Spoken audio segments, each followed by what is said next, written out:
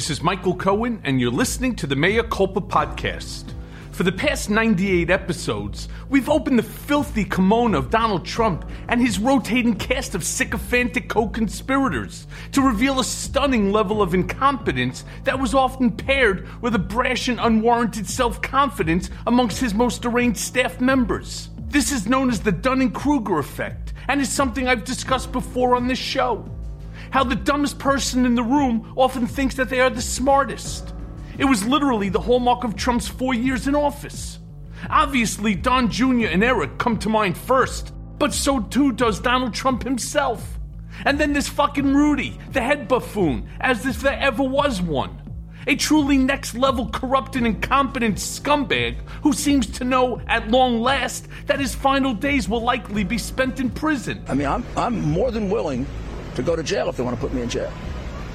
And if they do, they're going to suffer the consequences in heaven. I'm not. We've talked about these people ad nauseum, but there were others, seemingly competent career politicians and government employees who traded their expertise over to Donald Trump for a taste of power.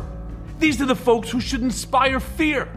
They are the ones plotting for a MAGA future and continue to pull strings in the background. But it speaks to how much dysfunction there was and how the Trump monkeys were really running the show at that point. While the big headlines and my obsession revolve around Trump and his immediate family, the real conspirators continue to maneuver. I speak first and foremost of fucking Mark Meadows. Because of the rampant and shameless criminality within the Trump administration, Meadows has thus far avoided the scrutiny trained on chuds like Rudy Giuliani and other Trump toadies.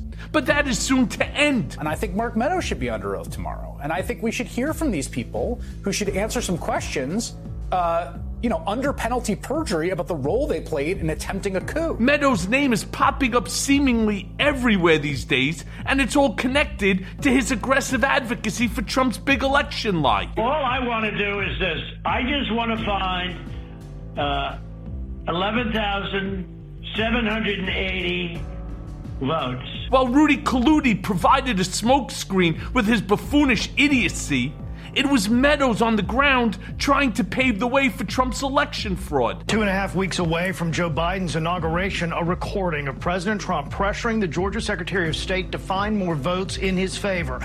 On that same call, former North Carolina Congressman and White House Chief of Staff Mark Meadows.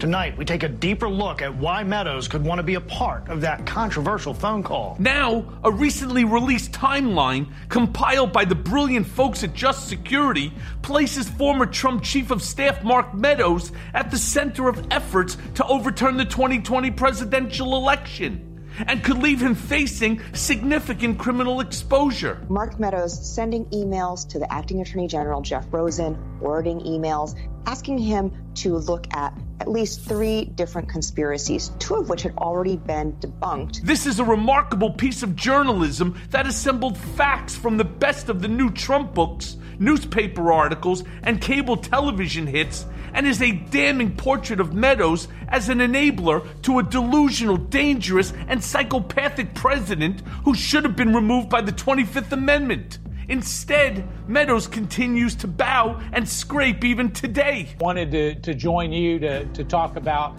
really a president that is fully engaged, highly focused, and remaining on task. Let's take a deep dive into this timeline because what it shows is an outstanding criminal effort by Mark Meadows to enable Trump's big lie. What we know is that for Meadows to ask the Attorney General to open an investigation is violation of the contacts policy between the White House and the Justice Department. The House Committee on Oversight and Reform sent Meadows a request to appear for a transcribed interview several weeks ago. The evidence below raises, amongst other questions, whether Congress should coordinate with the Justice Department so as not to tread on any potential criminal investigation. Whether the House and Senate committees investigating these matters should make a criminal referral to the Justice Department in the course of their oversight work, and why there is no indication that the Justice Department has started such a criminal investigation on its own initiative. It is up to the Justice Department, the current department under Merrick Garland, to decide what former officials like Jeff Rosen, like his deputy, Rich Donahue, can tell investigators what can they discuss, how much information can they give, and how forthcoming can they be. That is really up to Merrick Garland's Justice Department. Just Security goes on to say that Meadows would have more difficulty resisting a subpoena to appear before a grand jury than he would request a subpoena to appear before Congress. Also significant, Meadows may have greater legal exposure than others involved because he presumably understood well when Attorney General William Barr and others informed him that the allegations of widespread election fraud were without any foundation. But what it shows us is that the White House was pressuring the Justice Department to basically give credence, lend credibility to these conspiracy theories as the president was looking for a way to retain power. The timeline starts off on November 9th when Meadows notified former Defense Secretary Mark Esper that he was going to be fired because we don't think you're sufficiently loyal. As his lame duck session as president began, Trump fired his Secretary of Defense, Mark Esper. Just days later, Meadows and Trump's attorney, Rudy Giuliani, created a parallel track to promote election fraud claims with the aim of stopping states from certifying their results. Shortly after that, Meadows introduced Trump to Jeffrey Clark, the acting DOJ official who would later attempt to get the department to directly intervene in Georgia's certification of its election results. On or around November 12th of 2020, Meadows reportedly tells President Trump that Giuliani has asked him to look into allegations that tens of thousands of illegal aliens may have voted in Arizona. Trump campaign staff investigate Meadows' theory. There is a boatload of evidence. Meadows tells Trump that Giuliani's team has asked him to look into the issue. Professionals on the campaign staff investigated Meadows' theory, Carol Leonnig and Philip Rucker report, but it proves invalid. The vast majority of the cases were U.S. citizens living abroad who voted legally. In mid-November through December of 2020, Meadows introduces President Trump to Jeffrey Clark, who plots to oust the acting attorney general and overturn results in Georgia. Meadows also introduces the president to Mark Martin, who has radical theories on how Pence can stop certification. Jeffrey Clark is his name. He is, in a million different ways, unremarkable. The kind of functionary lawyer that exists in droves in Washington, D.C. He went to a good law school. He worked in a big corporate firm, Kirkland & Ellis. He worked in the George W. Bush administration, went back to Kirkland & Ellis, came back to the Justice Department in 2018. In September of 2020, he was put in charge of the DOJ's civil division, and that Clark had told the president he agreed that fraud had affected the election results. Basically, he auditioned before the president and let him know that he would be willing to be the trigger man for Donald Trump in his attempt to kill off American democracy in its present form. And that is not hyperbole. Clark met with Trump, he schemed with Trump, and he drafted the document I talked about, this letter. It's a letter to the Georgia governor, the Speaker of the House, and the President pro tem of the Senate.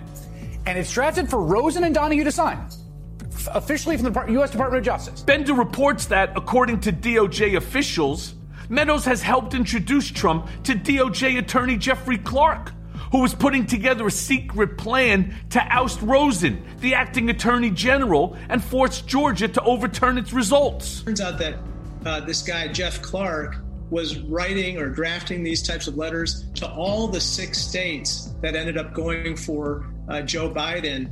And I think that,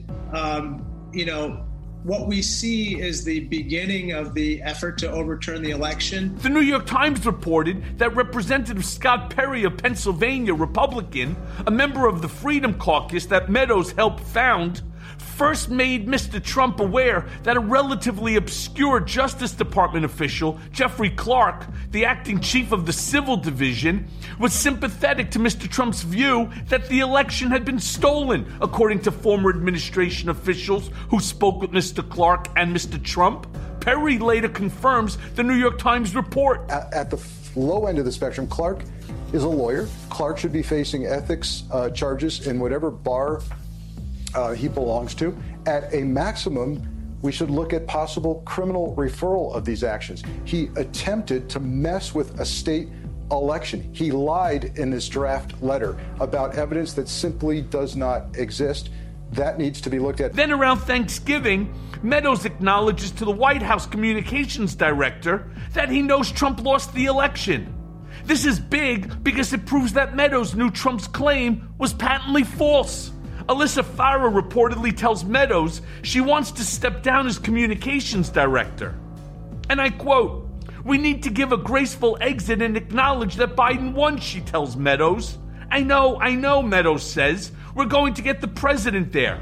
Earlier in the month, Meadows had multiple conversations with Senator Mitch McConnell, in which Meadows assured that they would pursue all potential avenues, but recognized that they might come up short, and that Trump would eventually bow to reality and accept defeat, the New York Times reported.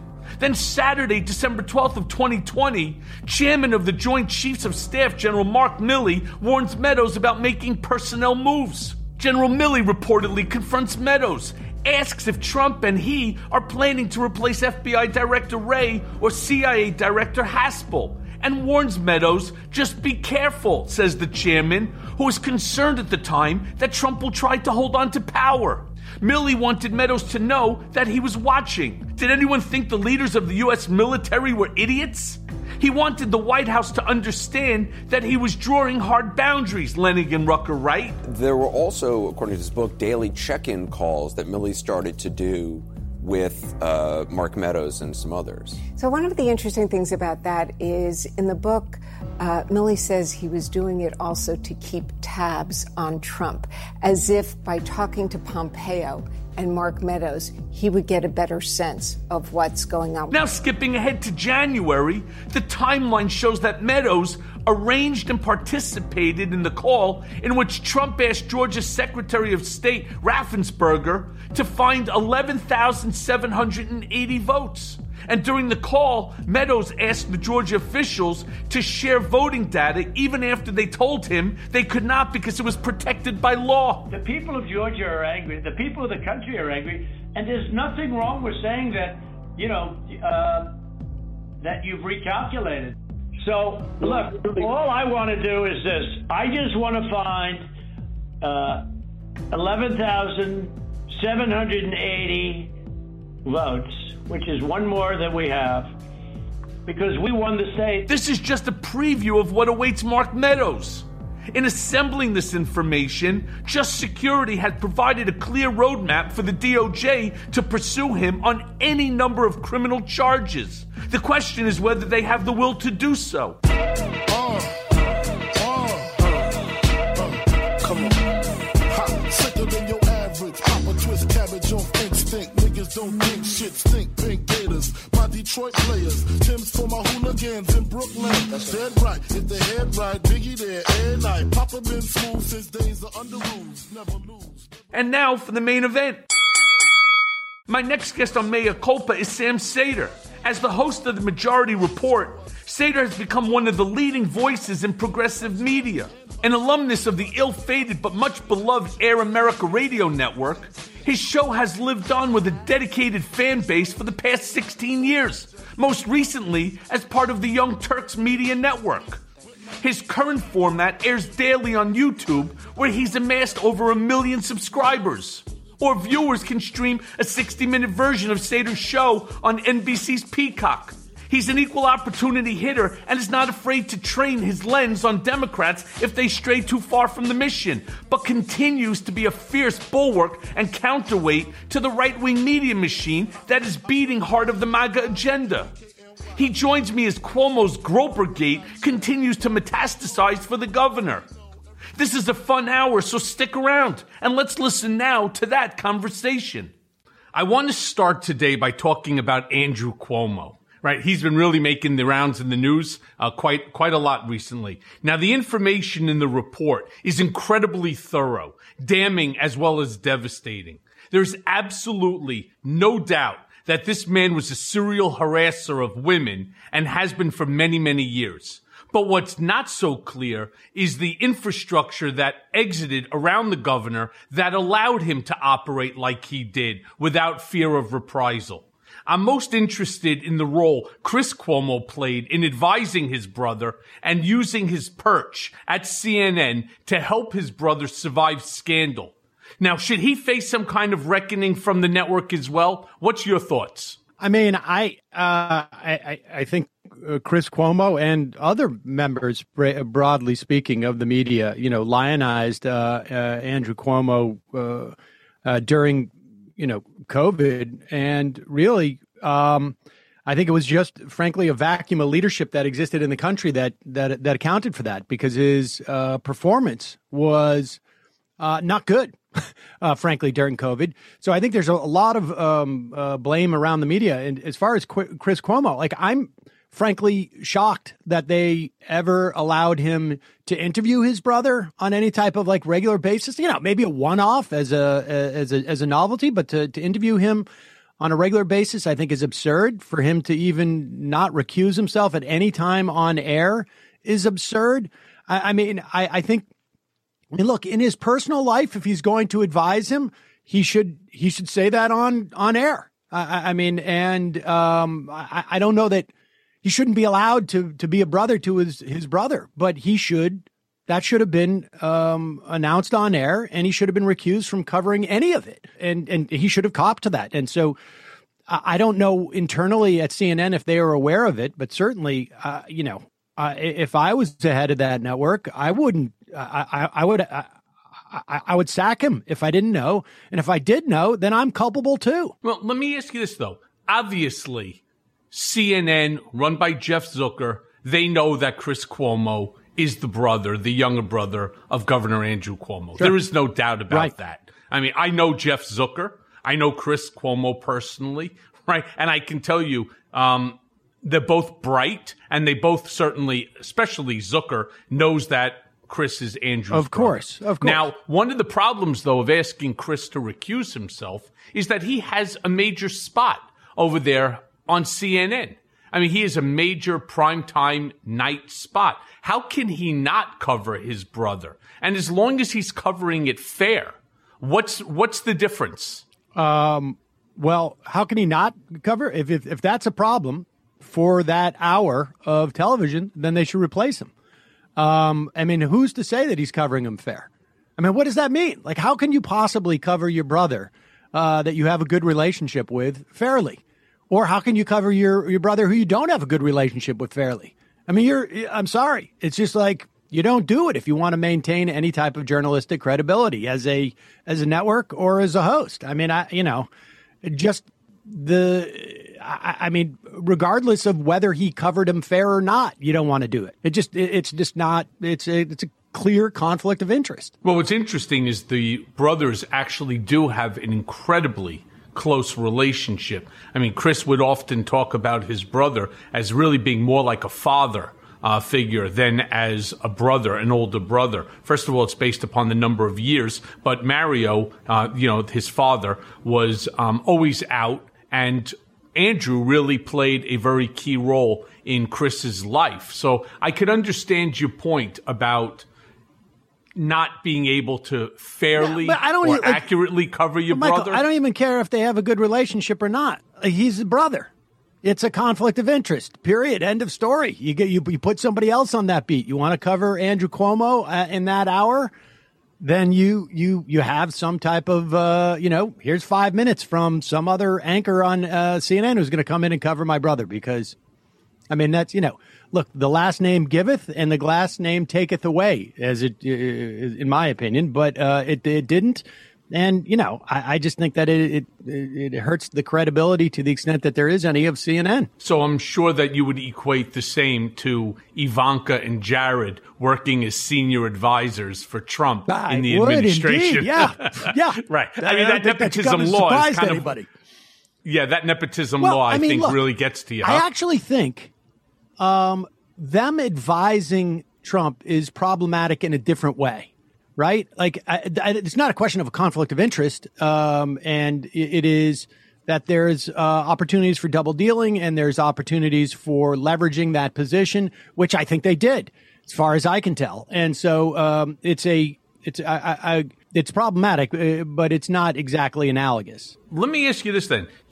anything specific come straight to your mind that CNN or Chris did in regard to the coverage of Andrew that stands out in your mind that they may have done wrong or you think is wrong? No. I mean, I don't, to be honest with you, it's completely irrelevant. Like I say, like it doesn't matter. Like it doesn't matter what my opinion is or anybody else's opinion of the coverage is. You have somebody who has a close relationship with them. They were advising them as a crisis manager. You announce that and you do not cover the guy. It's just a basic tenet of building trust with an audience, and now maybe the audience doesn't care, but I think it degrades the function of news on some level. Well, let me ask you this then, Sam. Did you have a chance to watch the video that Cuomo made in an attempt to absolve himself? Yes. That showed him hugging and kissing scores of people along with pictures of Barack Obama and others doing the same, right? Do you think that the governor truly believes what he's saying and that his actions are misunderstood? Or was he just desperately trying, to come up with some freaking weird fucking defense for his actions where there are actually none? Because, in my opinion, this is a man who is as shrewd an operator as exists. But he comes out with this, there's no other way to say it, this fucking stupid, this tone-deaf, why me, plea. If you would, discuss with my listeners your thoughts. I mean, they're not terribly dissimilar from yours. It was a desperate attempt. It was hilarious. I mean, literally, we watched this on my show and almost could not stop laughing. It was it's his obvious attempt to deflect from it. The report specifically actually addressed that point, that this was not just, a gregarious guy. I'm sorry, like, if you show me pictures of you kissing some of the male state troopers on your detail, if you show me some pictures of you rubbing the belly of some of the male state troopers on your security detail, if you can point to an opportunity, a time when you elevated a male state trooper, even though they weren't qualified based upon the state trooper's need for, time spent as a state trooper to serve on his security detail, then maybe we're starting to get anywhere. But there aren't any of those pictures because it's absurd. And it makes it all the more, I think, disgusting on some level. But look, I have a very low estimation of Andrew Cuomo as it is. I mean, the fact of the matter is that he's sailed through his governorship, riding on the name of his father, who frankly, I think Mario Cuomo was also overrated to some extent as a governor as well. But, from a progressive standpoint, which I am, which that's my perspective on things. This was a guy who did everything he could to thwart the will of the voters by midwifing the IDC, which was a caucus within the Democratic Party, to caucus with Republicans, because he did not want Democrats in the state of New York to have control of both houses of the legislature, because he did not want to sign progressive legislation. And it's not even that progressive of legislation. He did not want to sign any legislation that two houses of lawmakers controlled by Democrats would produce. And, he got away with that for a long time until the left started to challenge him in the state. Hi, folks. Michael Cohen here, and we've got an amazing sponsor for this episode, The Jordan Harbinger Show. Things can get pretty intense discussing American politics, so if you need a break from the news cycle and want to hear incredible storytelling that is both fascinating and actionable, check out the August 5th episode with neuroscientist Douglas Fields, who discusses the rage circuit in our brain and why we snap. Or the fascinating interview with journalist Nicole Perlroth from August 2nd discussing the new cyber arms race. The show covers such a wide range of topics through weekly interviews with heavy-hitting guests. And there are a ton of episodes you'll find interesting since you're a fan of this show. Like the July 6th interview with Master Pickpocket Bob Arno on how he spots a mark. There's an episode for everyone, though, no matter what you're into. The show covers stories like how a professional art forger made millions of dollars while being chased by the feds and the mafia. Jordan's also done an episode on how to deal with corrupt and crooked bosses, addiction, brain chemistry, and so much more. The podcast covers a lot, but one constant is his ability to pull useful pieces of advice from his guests. I promise you'll find something useful that you can apply to your own life, whether it's an actionable routine change that boosts your productivity or just a slight mindset tweak that changes how you see the world. We really enjoy the show, and we think you will as well. So search for The Jordan Harbinger Show, that's H-A-R-B as in boy, I-N as in Nancy, G-E-R, on Apple Podcasts, Spotify, or wherever you listen to podcasts. Well, let me ask you, why is no one talking about the nursing home scandal? I mean, yes, I get that he's a serial toucher. He's when it comes to the allegations by these 11 women, they're disgusting. They're despicable. I talked about this the other day with Jennifer Taub, who was on my show. But no one's actually talking about the nursing home scandal. The fact that they were putting bodies in freezers and keeping them outside. Only until one of the freezers malfunctioned did we actually really know. Why is he not being held to task on this one? Well, I mean, that's being investigated too, is my understanding. And so I think we're going to see more accountability for it. I think part of that is there are no, with this case of his sexual assault. And I agree with you. I mean, he deserved it, but it's a failure of the media again on some level. And I think it was sort of a desire by Democrats and liberals to have some type of leader during COVID. And, he went out there and did his press conferences, and it provided like some superficial relief and sense that we don't have absolutely no one at the helm in the midst of a pandemic. And, it served that function. And I think that created a myth around him that was very difficult to puncture, even with the facts of his failures on COVID. I would say that that's the most, at least, I think ultimately criminal, the cover up at the very least, because there was, I think, a specific effort to hide that, but it was also corrupt insofar as I think they wanted to buy time for liability protection for some of his big donors.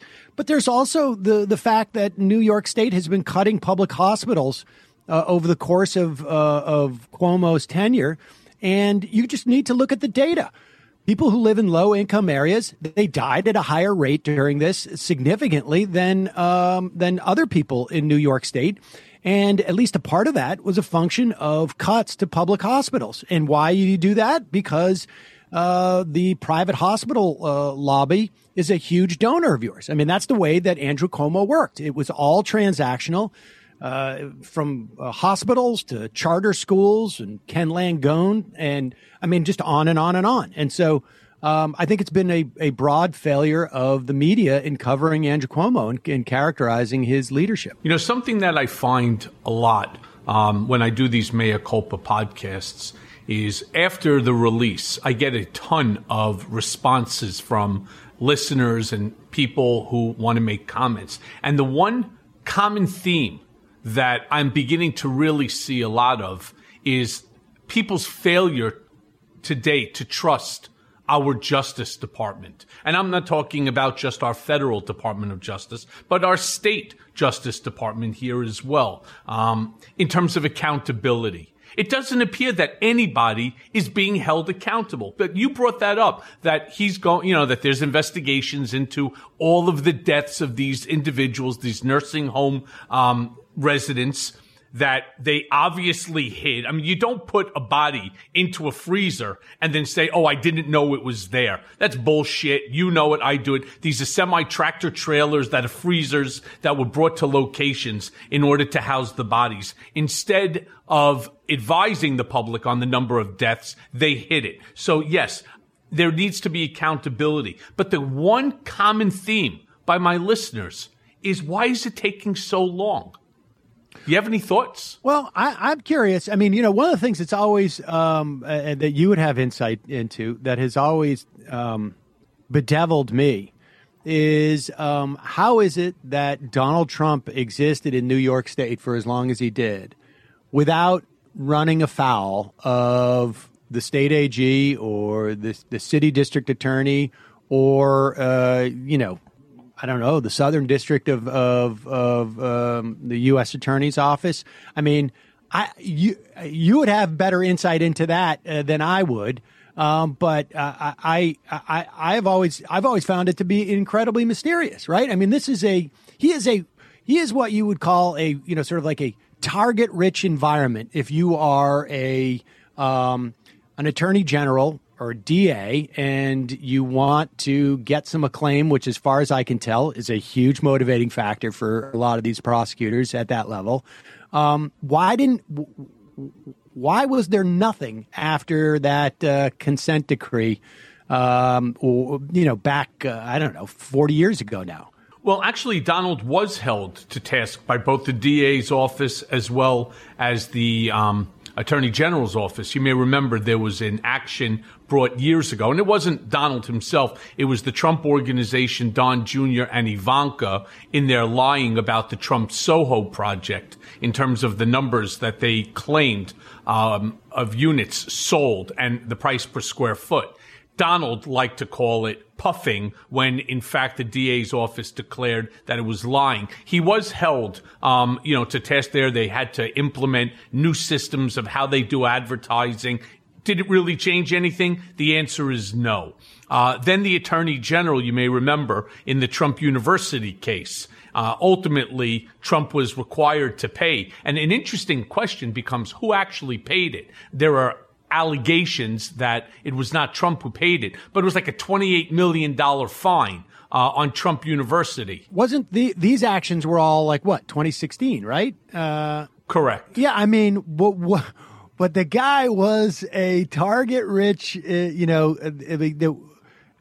was operating in New York for 30 years up to 2016, and I am very skeptical that there wasn't, issues around Felix Seder and what, I mean, I find it very, very odd that there was that nobody could find anything on a guy that I think was would have been a huge boon to somebody's political career. Yeah, I don't know. So we should probably investigate that, though.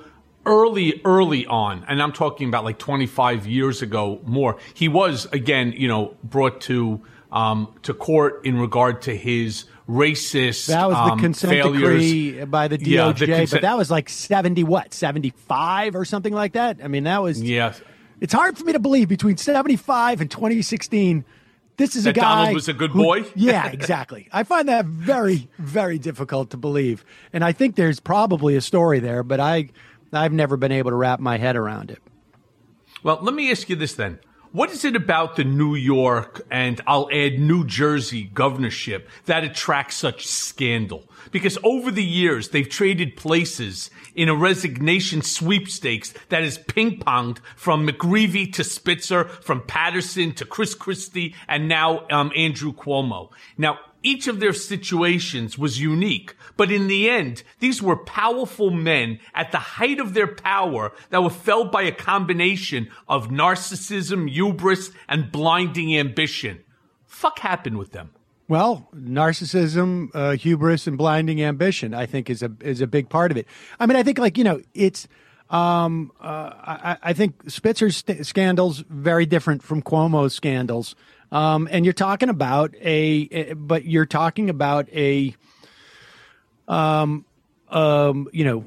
New York and in New Jersey for that matter, really big states with a lot of money sloshing around and with a lot of people. And I think that you need to have a certain amount of hubris and narcissism to think that you're the guy to be the governor. And I think you look at like a guy like Spitzer, felt, here he is making all sorts of enemies with really wealthy financial types in this state. And it was a tremendous amount of hubris to think that he could get away with seeing prostitutes on a regular basis and that somebody wasn't going to weaponize those.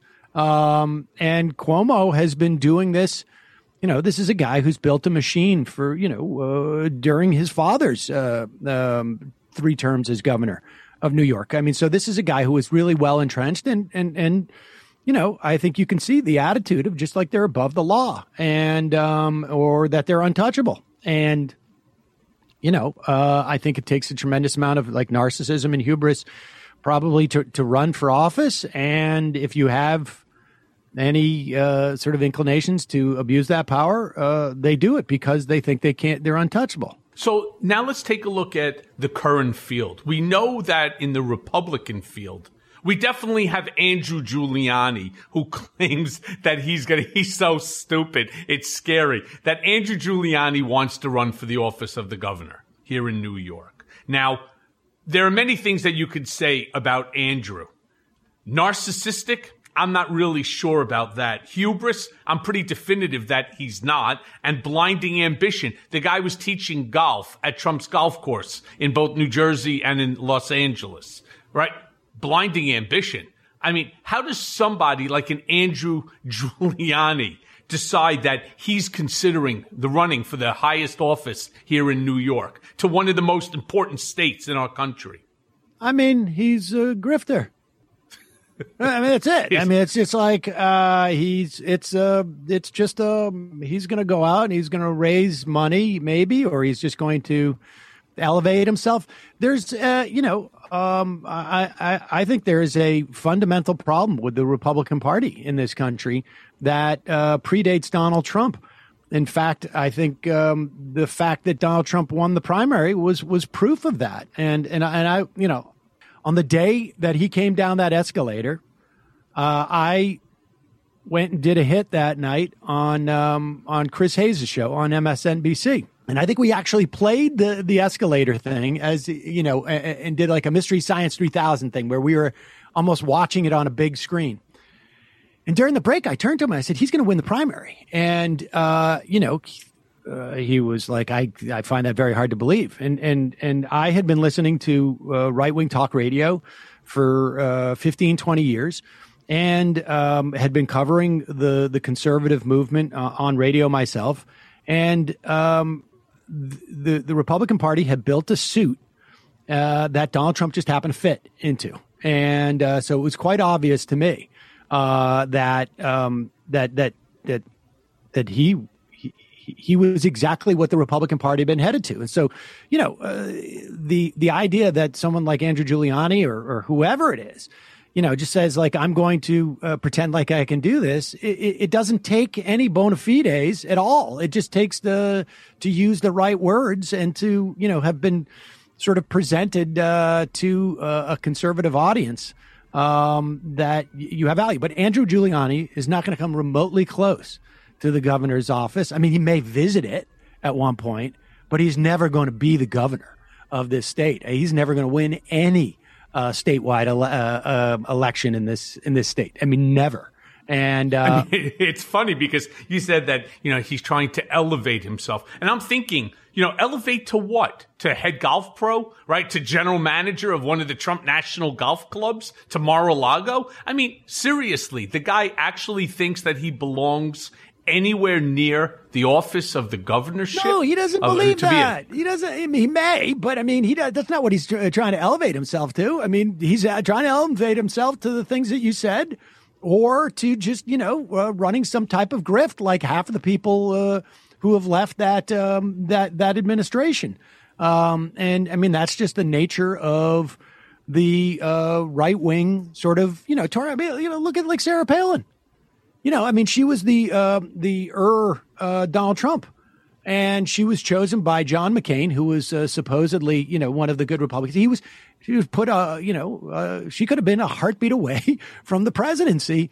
And what's the difference between Sarah Palin and Donald Trump? I mean, fundamentally speaking.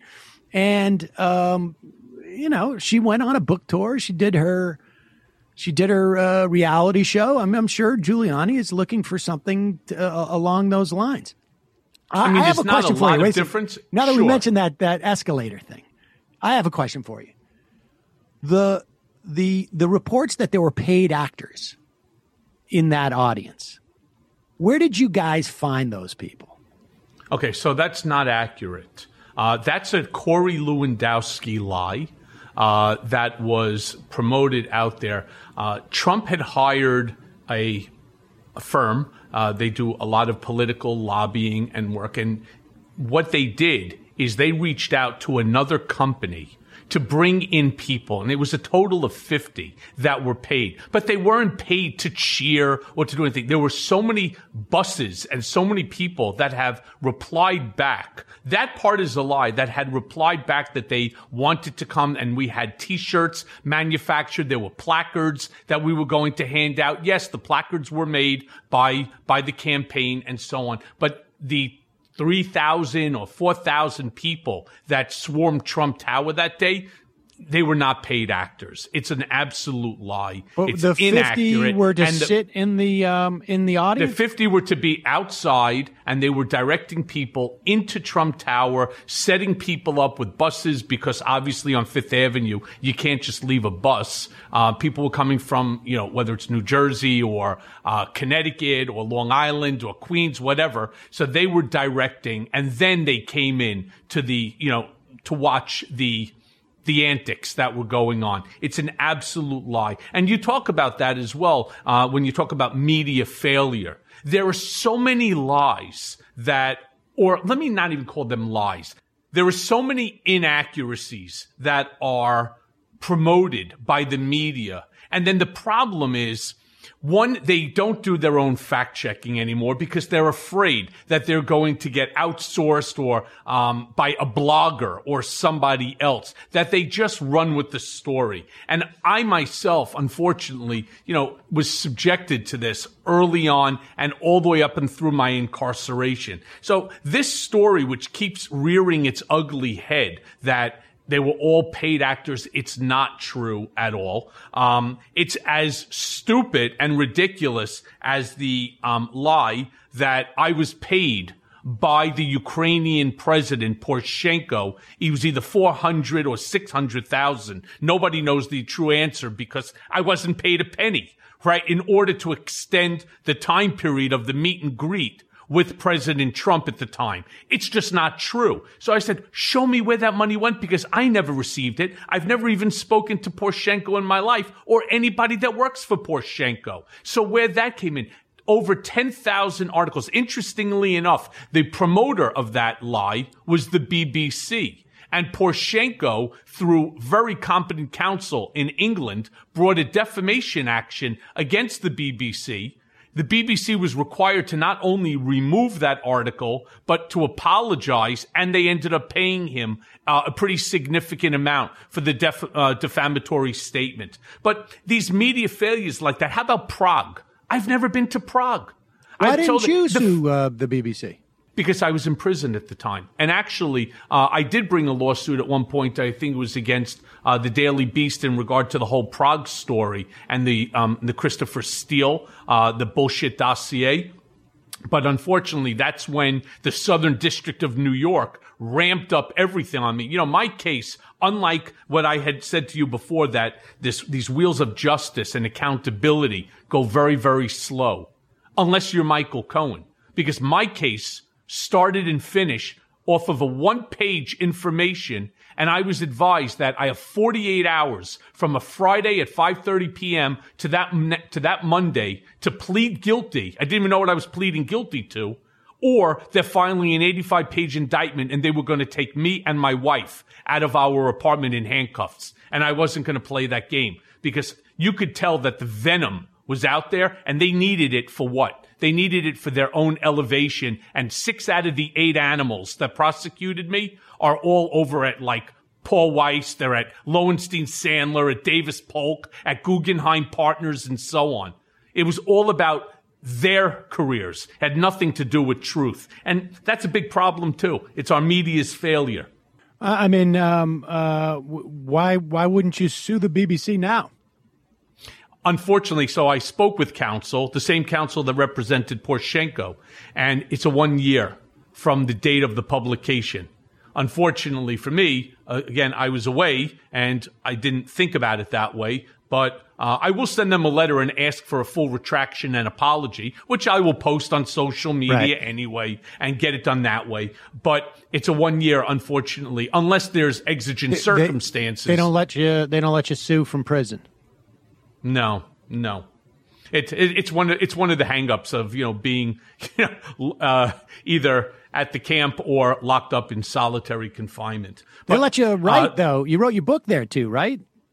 I did. I wrote the book, but I didn't write and send letters because you're not allowed to seal your envelopes. They take a look, they read it, and anything that I would say, obviously I was high profile, right? And all of this correctional officers were interested in who was coming to visit me. Like they all went crazy when Rosie O'Donnell came to visit me, or Maggie Haberman, or Donnie Deutsch, or Scaramucci. They all came, and it just became a shit show. And even when the district attorney's office, came, they sent like 6-7 guys, on 3 different occasions to come visit me. It just created an entire shitstorm for them.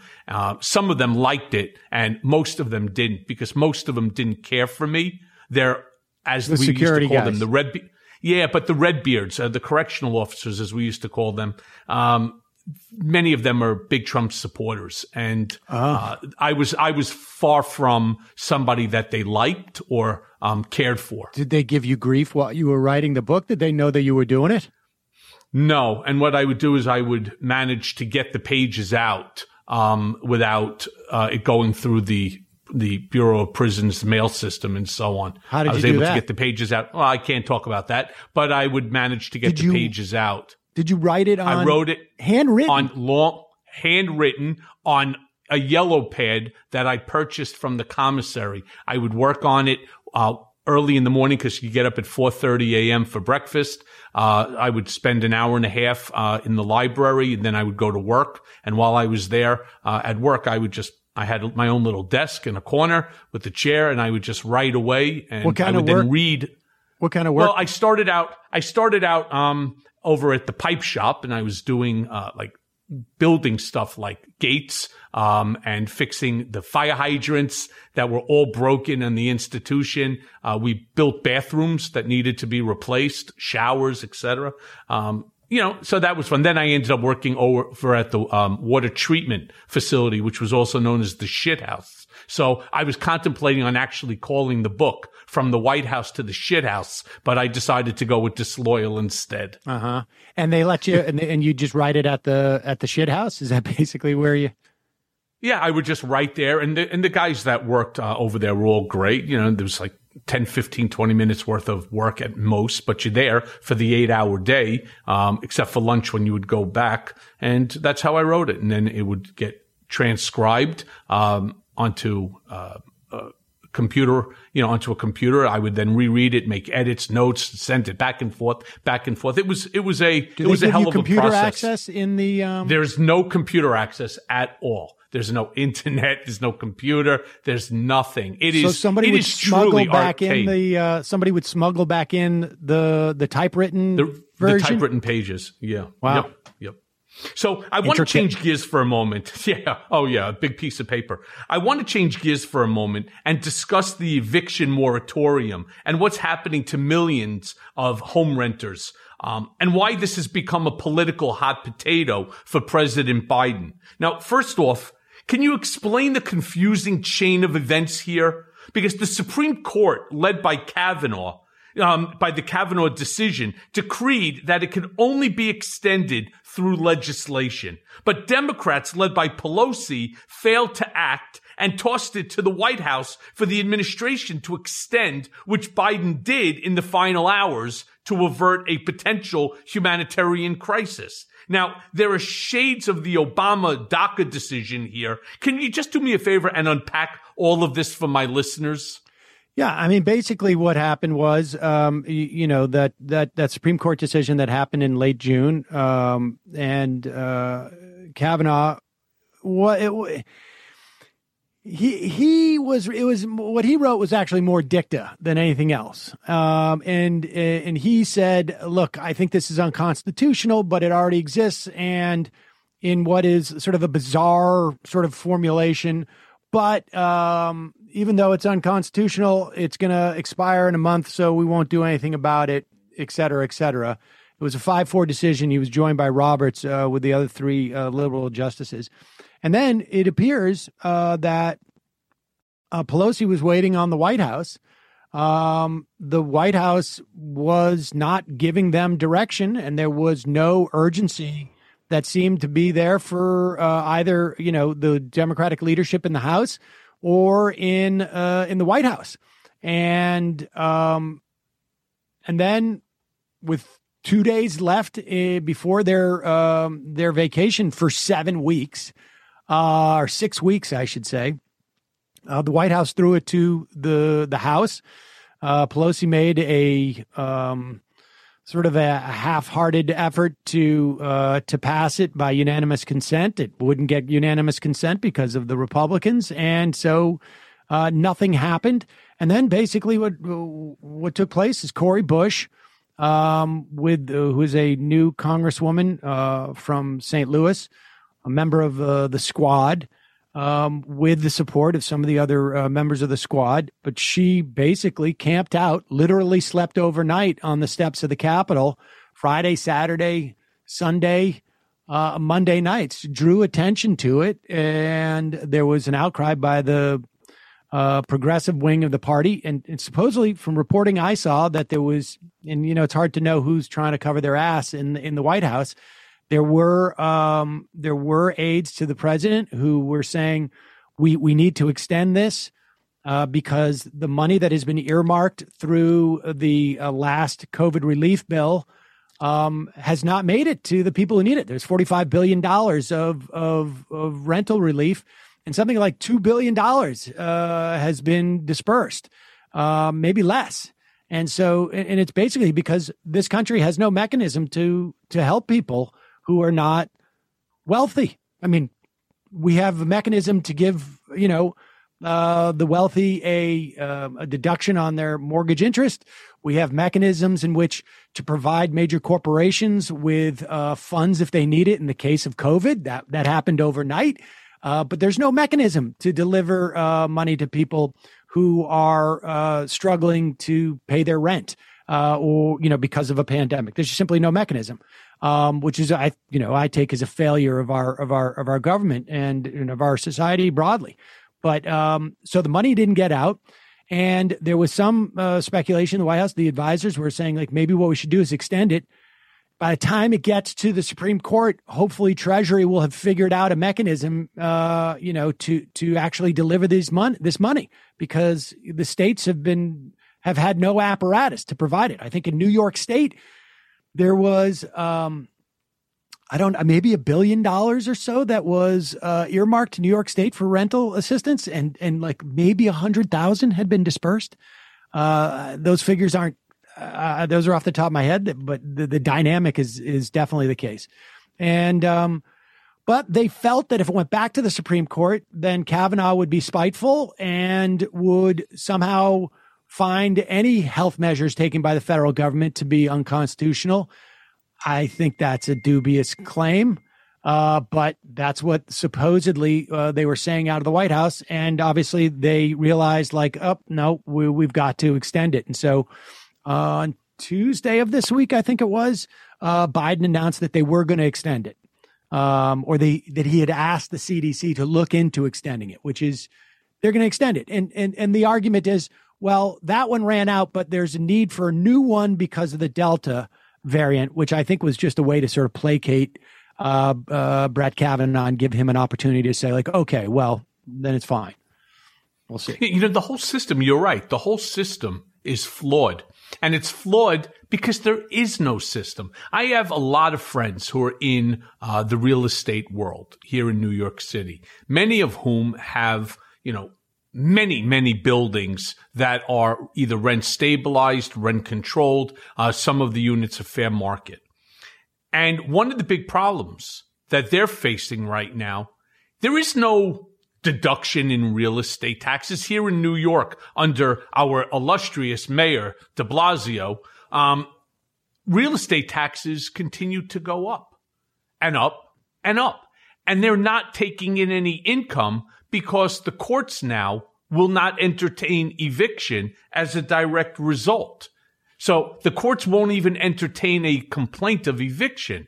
Now, to me, it seems very clear. If you're a Section 8, well, this should be very easy. Your name is already on the roll, and just make sure that the building is being paid. Now, if you're rent stabilized or rent controlled, why can't they do something whereby it's not the obligation of the landlord to be responsible for what really the country is supposed to do, and that's to be responsible for its citizens in bad times like we're going through now.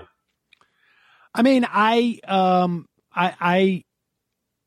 think that I agree with you that there's a flawed system or an absence of a system to make people whole. I am a little bit, frankly, less concerned about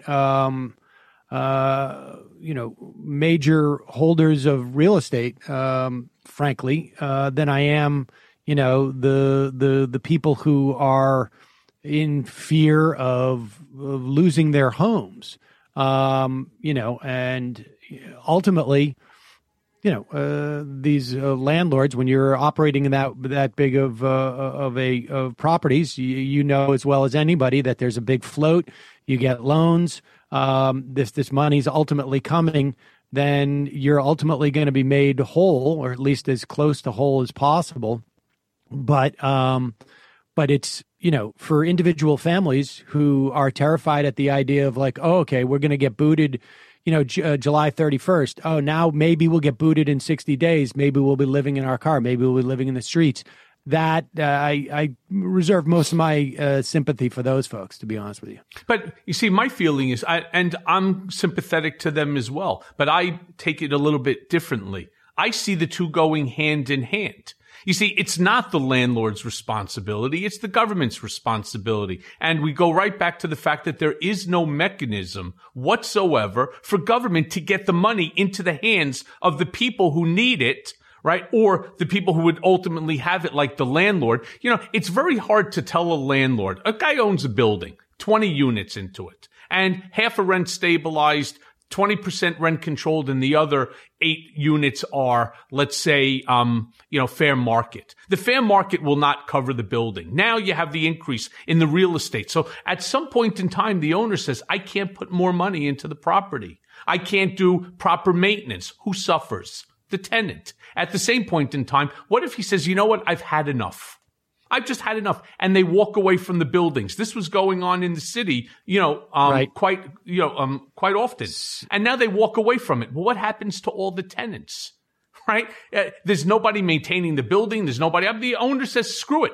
I can't lose this kind of money. I'd be very much in favor in that scenario of the city taking over the building and ultimately. You do not want the city to take over. You just go uptown, and you take a look at some of the city-owned properties. When you start looking also at like the HUD properties, they are garbage. Is completely underfunded, without a doubt. We live in New York City. We live in the we have the highest concentration of government housing in the country, with the highest number of units, and the vast majority of units in the country are in New York, and NYCHA is just very underfunded. And they're underfunded, they're understaffed, and the properties are in disrepair, many of them. And as far as I'm concerned, I do think that the private sector will always do better. The problem, again, goes right back to what we were just talking about. The money has not been spent. when you're talking about $1 billion that's out there in order to make people whole so that they can pay the real estate tax that goes back to the city, the state, etc. There's no mechanism whatsoever. I got to say, the reason why and I just disagree with the idea that the private market will do housing better, because the private market will do better if you starve public funding of housing. But we have incredible amount of wealth disparity in this country, and if it were up to me, our tax rates in New York State and across the country would be much higher for wealthy folk, and we would fund NYCHA. And when you don't have the profit incentive, you're going to be able to provide much more affordable housing, and you know that would be the way to do it. I mean, it's a two-step process when you say the private market does better, because the first step is prevent the public, the government from doing better. And the way you do that is by starving them of resources. Oh, all right. Let's just agree to disagree on that one. Fair enough. You know, I just find that government has always just been problematic. Traveling on summer vacation is a great way to disconnect, but sometimes you just need to connect to public Wi-Fi to take care of emails or post photos on social media. Unfortunately, cybercriminals can spy on unsecured public Wi-Fi networks to see your browsing history, read your emails, and even see your passwords. We do a lot more online these days. Your information is out there, exposed. Unfortunately, cybercriminals are always looking for ways to take that information. The all-in-one protection of Norton 360 with LifeLock makes it easy to have protection in the digital world. Device security helps block cyber criminals from stealing your personal information. VPN to help keep information you send over Wi-Fi safe. LifeLock Identity Theft Protection monitors your personal information and alerts you to potential threats. Now, no one can prevent all cybercrime and identity theft or monitor all transactions at all businesses, but if you have Norton 360 with LifeLock, you can opt into cyber safety. So sign up today and save 25% or more off your first year by going to norton.com/Cohen. That's 25% off Norton 360 with LifeLock at norton.com/Cohen. Let me just keep moving here. With the resurgence of COVID, with now the Delta variant, it's creating its own potential humanitarian crisis as states led by GOP governors with low vaccination rates are facing devastating consequences. Now, these politicians are effectively killing their constituents. At what point will we look back at the behavior of these people and decide that it was criminal and that they engaged in a conspiracy of their own to play politics with a deadly virus? I mean, do we have to send in the federal government to Florida as an example and these other places to intervene to head off more death? I mean, I don't know what you mean by that, but I don't, by sending in the federal government and as far as like I've been there for a while. I mean, you look at Asa Hutchinson the other day was giving a press conference, talk about mea culpa, was saying, I probably shouldn't sign that legislation 2 months ago that outlawed mask mandates, because now he wants to reverse it because people need to wear masks in his state.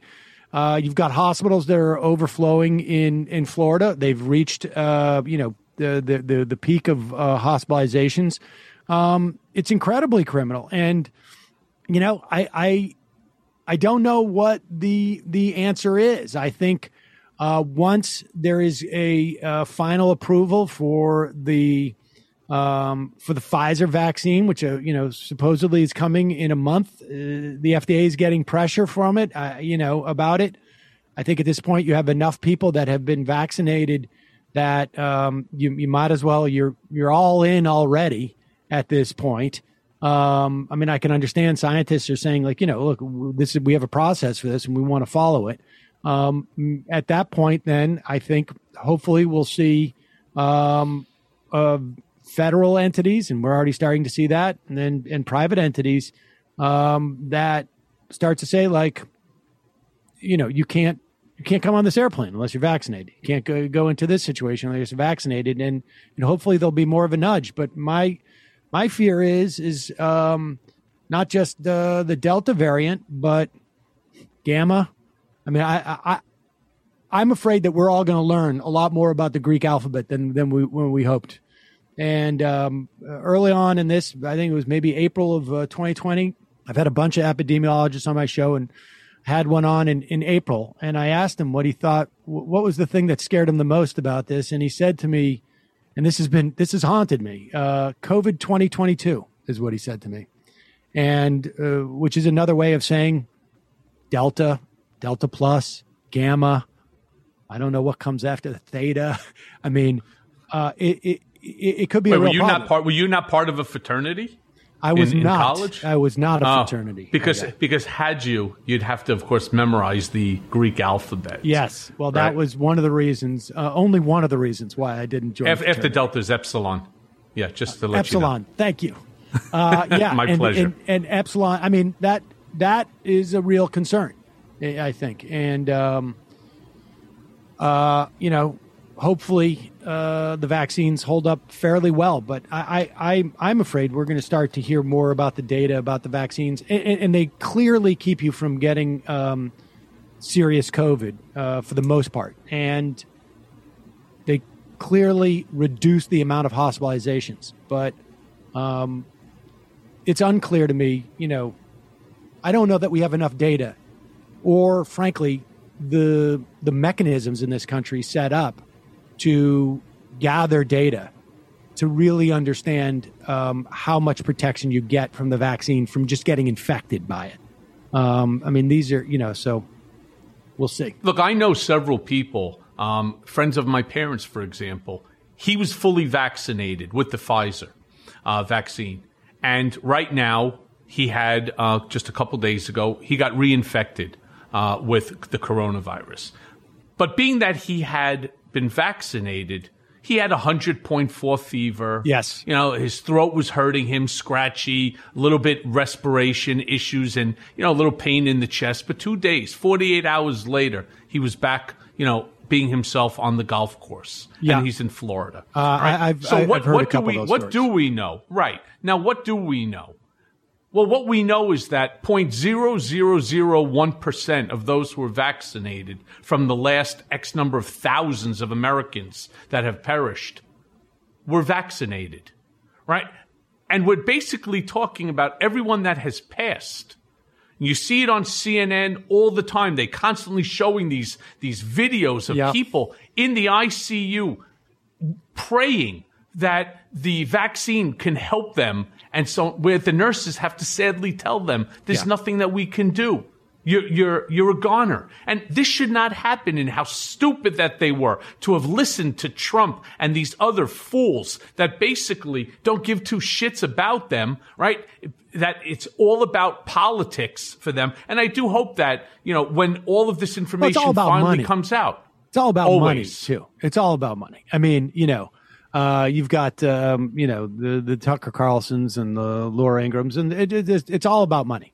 It's all about money, and under the guise of politics, and that's what incentivizes a lot of those people, and it's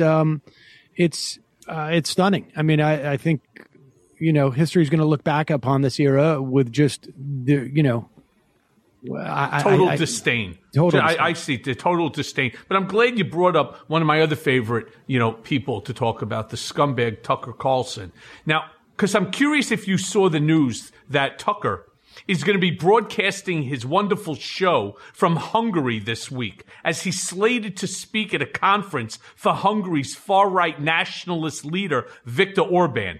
Now, in the past year, especially since January 6th, Tucker has staked out his space far to the right, espousing core white supremacist beliefs, and has done much to publicly normalize what would once have been unthinkable, except from the most hardcore white nationalists. Now, only he does it on television with a suit and a tie. In essence, he's become Fox News' biggest star in the process. My question to you is, where is he going with all of this? Because I've heard whispers that he's preparing himself for a presidential run. What's your thought on the topic? I don't know if I buy that he's going to run for president. I find that hard to believe. But he's a craven, I think, money and fame hungry, just despicable person. I mean, there's a clip of him from, I think it's in the late 90s on C-SPAN, where he's talking about Bill O'Reilly.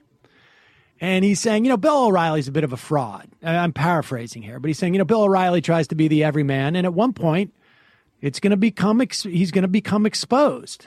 And that he's not really an everyman. He's a millionaire making, a ton of money on television.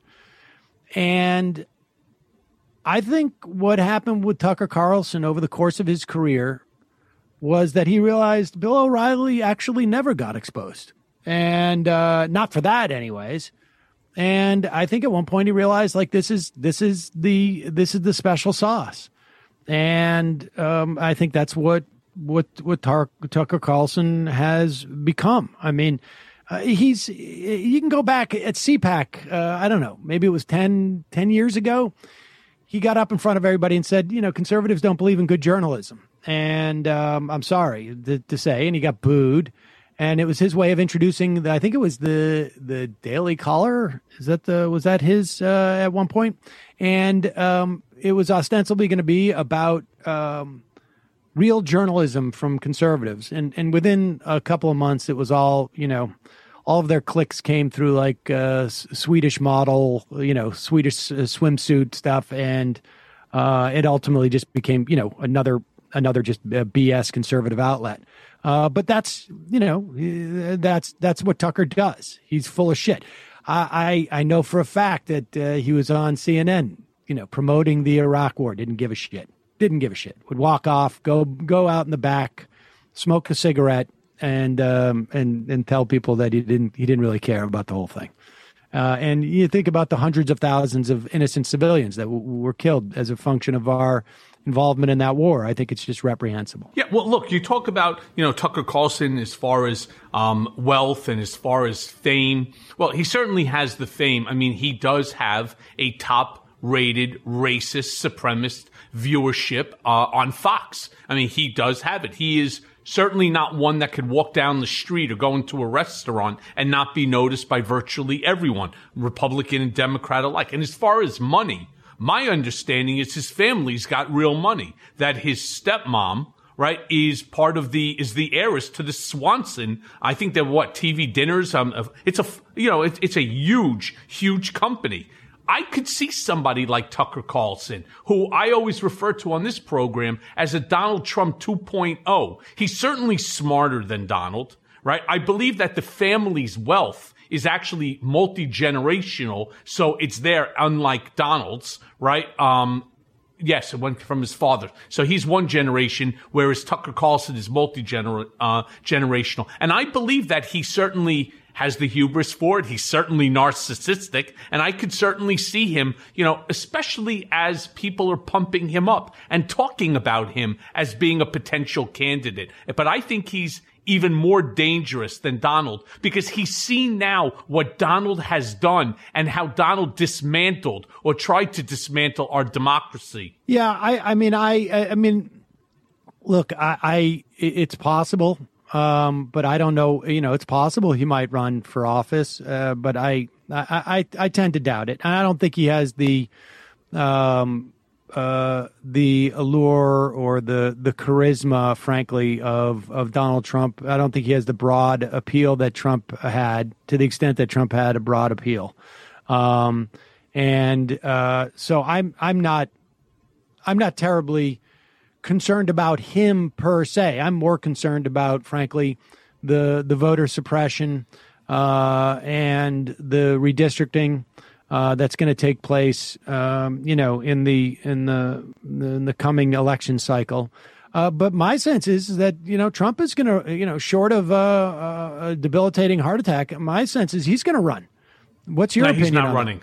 No, he's not running. The indictments that are coming against, that's already now against his company, that will come against him, his kids, the various lawsuits that he has, whether it's Georgia or Washington and so on. I think a lot of things are going to change, and change in a very short period of time for Trump. I think a lot of their bravado is going to go away, like it's going away with Weisselberg and Tom Barrack. You know, it's one thing when you're under investigation. Fuck you. All right. When you come, you want to come to the ring? Come to the ring. We'll fight it out there. Well, they're in the ring now. They're in the ring now with the indictments. The only thing that comes after an indictment, as far as I'm concerned, is incarceration.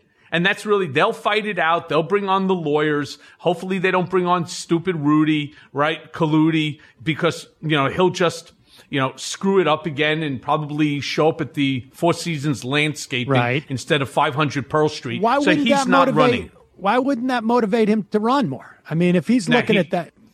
He can't. He will not be able to. Donald is very, very myopic in how he's able to do things. He's going to be too toxic, and even his followers are beginning to walk away from him. And you'll start to see that, even including at his super spreader events. People are leaving. They're tired of listening to the same bullshit. I have the biggest audience, the biggest crowds. Washington, Lincoln, Kennedy, nobody could have won under COVID, blah, blah, blah. It's the same shit, and everybody's heard the same. It's like going and seeing The Godfather, right, every single day for a year. After a month or two, as great of a movie as it is, you just can't go and see it again. But, Sam, as we're winding down the hour, I have one final question for you, right? Because this wouldn't be mea culpa unless we spoke about the former guy, at least, one question during the hour. Now, last week's release of memos documenting Trump's push to have elections declared as corrupt created a whole new problem for Merrick Garland, in that they're also indicative of crimes committed by the former president while he was in office. So the question to you is whether he will have the political will to prosecute and move forward. Because if these memos are the smoking gun that they appear to be, why has there not been more vigorous action to move against Trump already? My question, what are we waiting for? I agree, but, it's the same question as, why we didn't see Democrats deal with George Bush. Frankly, when Barack Obama came in, he just said it's time to turn the page. You're not going to hold any of the people in the Bush administration for account on their torture regime, on their lies about weapons of mass destruction in Iraq, on their spying on Americans.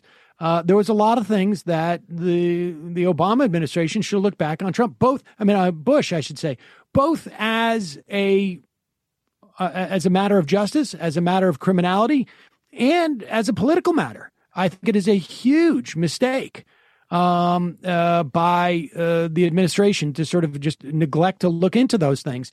I think, to some extent they're doing it with January 6th. But what's interesting to me, there is potential that 2022, which is an off-year election, which everybody knows generally is unfavorable to the party that holds the presidency, is going to be unlike most midterm off-year elections, because on some level, as a function of what happened on January 6th and the January 6th Commission, and it seems to me also it would be good for the DOJ to get into this, just as a political matter, in addition to the issues of you need to hold powerful people to account. The Democrats are going to be able to run against Donald Trump in 2022.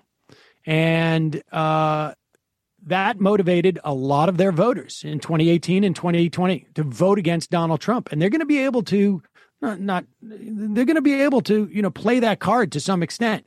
Or at least, and how active they play it is largely irrelevant, because Donald Trump is inserting himself into this race, and he does it in 2022. He's still inserting himself into our politics, and it's going to be interesting. And I think the Republicans are starting to realize they have a problem here with this. Donald Trump just endorsed a candidate out in Ohio who won, but with 35% of the vote.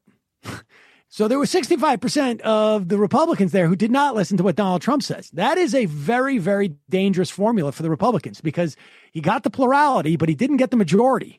And so the Republicans are, they can't run against Joe Biden in 2022. And the Democrats on some level, at the very least, will have the opportunity to have Donald Trump bring out some of their voters. I think the Biden administration makes a big mistake if they do not keep reminding people of Donald Trump's malfeasance. I think they should do it with the Republican Party too, frankly. But the Democrats of this generation in particular, they are very, very timid. I mean, I mentioned earlier, I've been doing radio since 2004. When I was on Air America in as late as 2005, I had conservative callers who would call up talking about Bill Clinton. He hadn't been president for 5 years, but it still animated the Republican Party at that time. And it's effective politics, just on a sheerly on a political level. Never even mind the idea that you need to hold powerful people to account, whether it's George Bush or Ronald Reagan, or, Iran-Contra or savings and loan. I mean, on and on like this. Every time the Democrats fail to hold these people to account, we get a more and more erosion of the so-called, norms of democracy. Yeah, and which goes right back to their adage, no one is above the law. So Merrick Garland, if you're listening to the show, let's go. Time to get busy. Sam, I want to thank you. I told you the hour goes by fast. I really appreciate your insight and the conversation. And I certainly hope that everyone gets held responsible for their own dirty deeds. That's the way it's supposed to be. Indeed. And thank you again. Thanks so much for your time. Thank you, Michael. I appreciate it. And now for today's Mea Culpa. In thinking about Mark Meadows, I am reminded that Trump cannot be Trump unless there are people like Meadows willing to do his bidding. That is the central point about Donald Trump that so many people forget. He is not a master criminal or deviant or evil genius. He's a rich kid playing with other people's money. He is who he is and will always be Donald Trump. He will never change. There will never be a mea culpa or some kind of miracle conversion. He's a fucking asshole and will continue to be a fucking asshole until the day he dies. There's no getting around that fact. What's amazing is that he's been an insufferable asshole for his entire life. Now, granted, I was not around when young Master Trump was snapping classmates with a towel, but I've heard enough to know he's been an asshole since the dawn of time. At one point, he was celebrated for his prickish tendencies on The Apprentice. But now he's just another old insufferable white guy who bullies and harasses his employees for sport and gratification, and does the same to a nation cowed by fear by his supporters who are also, dare I say, fucking assholes. They are the uncles you avoid on Thanksgiving and the social media parasites who hijack your feed with fake news. They're the people on the plane who take off their masks and hassle the flight attendants. They're the anti-vaxxers and the COVID deniers. They are MAGA fanatics. Like the emergence of the Delta variant, these people will not go away. This is the status quo, and we must now figure out how to live with these terrible people. But how do you make a truce with these lunatics? There is no middle ground, so I continue to hope that this whole fever soon passes. I find myself wishing not for a great liberal to emerge, but the next great conservative who can lead the party away from the madness. Until then, I fear that we are doomed to live in a perpetual state of conflict. Trump will never go away unless he is convicted, and these people won't stop either unless they are converted. Somebody better come along soon. And thanks for listening. Mea Culpa is brought to you by Audio Up, Midas Touch, and LSJ Media, and it's written and produced by Jimmy Jelinek. Executive producers are Jared Gustat, Jimmy Jelinek, myself, Michael Cohen, and Phil Alberstadt. Our editor is Lisa Orkin. It may be a new day politically, but nowadays the landscape is more confusing than ever. Donald Trump may have lost the battle for the presidency, but in many ways, Trumpism is winning the war on the state and local level. Mea Culpa is here to help guide you through the wilderness and keep you informed. And let's face it, we all want Trump, Rudy, and the rest of these seditious traitors to see justice. And folks, it's coming. So stay tuned as I guide you through the twists and turns of the criminal process that will ultimately see them behind bars. Mea culpa. Nothing but the truth. Pluto TV is playing the biggest movies every night this summer, for free. Watch hit movies like The Matrix, G.I. Joe Retaliation, Teenage Mutant Ninja Turtles, Scary Movie, Runaway Bride, and more all summer long. Check out the biggest stars like The Rock, Keanu Reeves, Tom Cruise, Julia Roberts, Arnold Schwarzenegger, and more. Plus, Pluto TV has hundreds of free TV channels in English and Spanish featuring TV shows, news, sports, comedy, and more, all for free. Download the free Pluto TV app on your favorite streaming device, including Android and Apple smartphones. Pluto TV. Drop in. Watch free.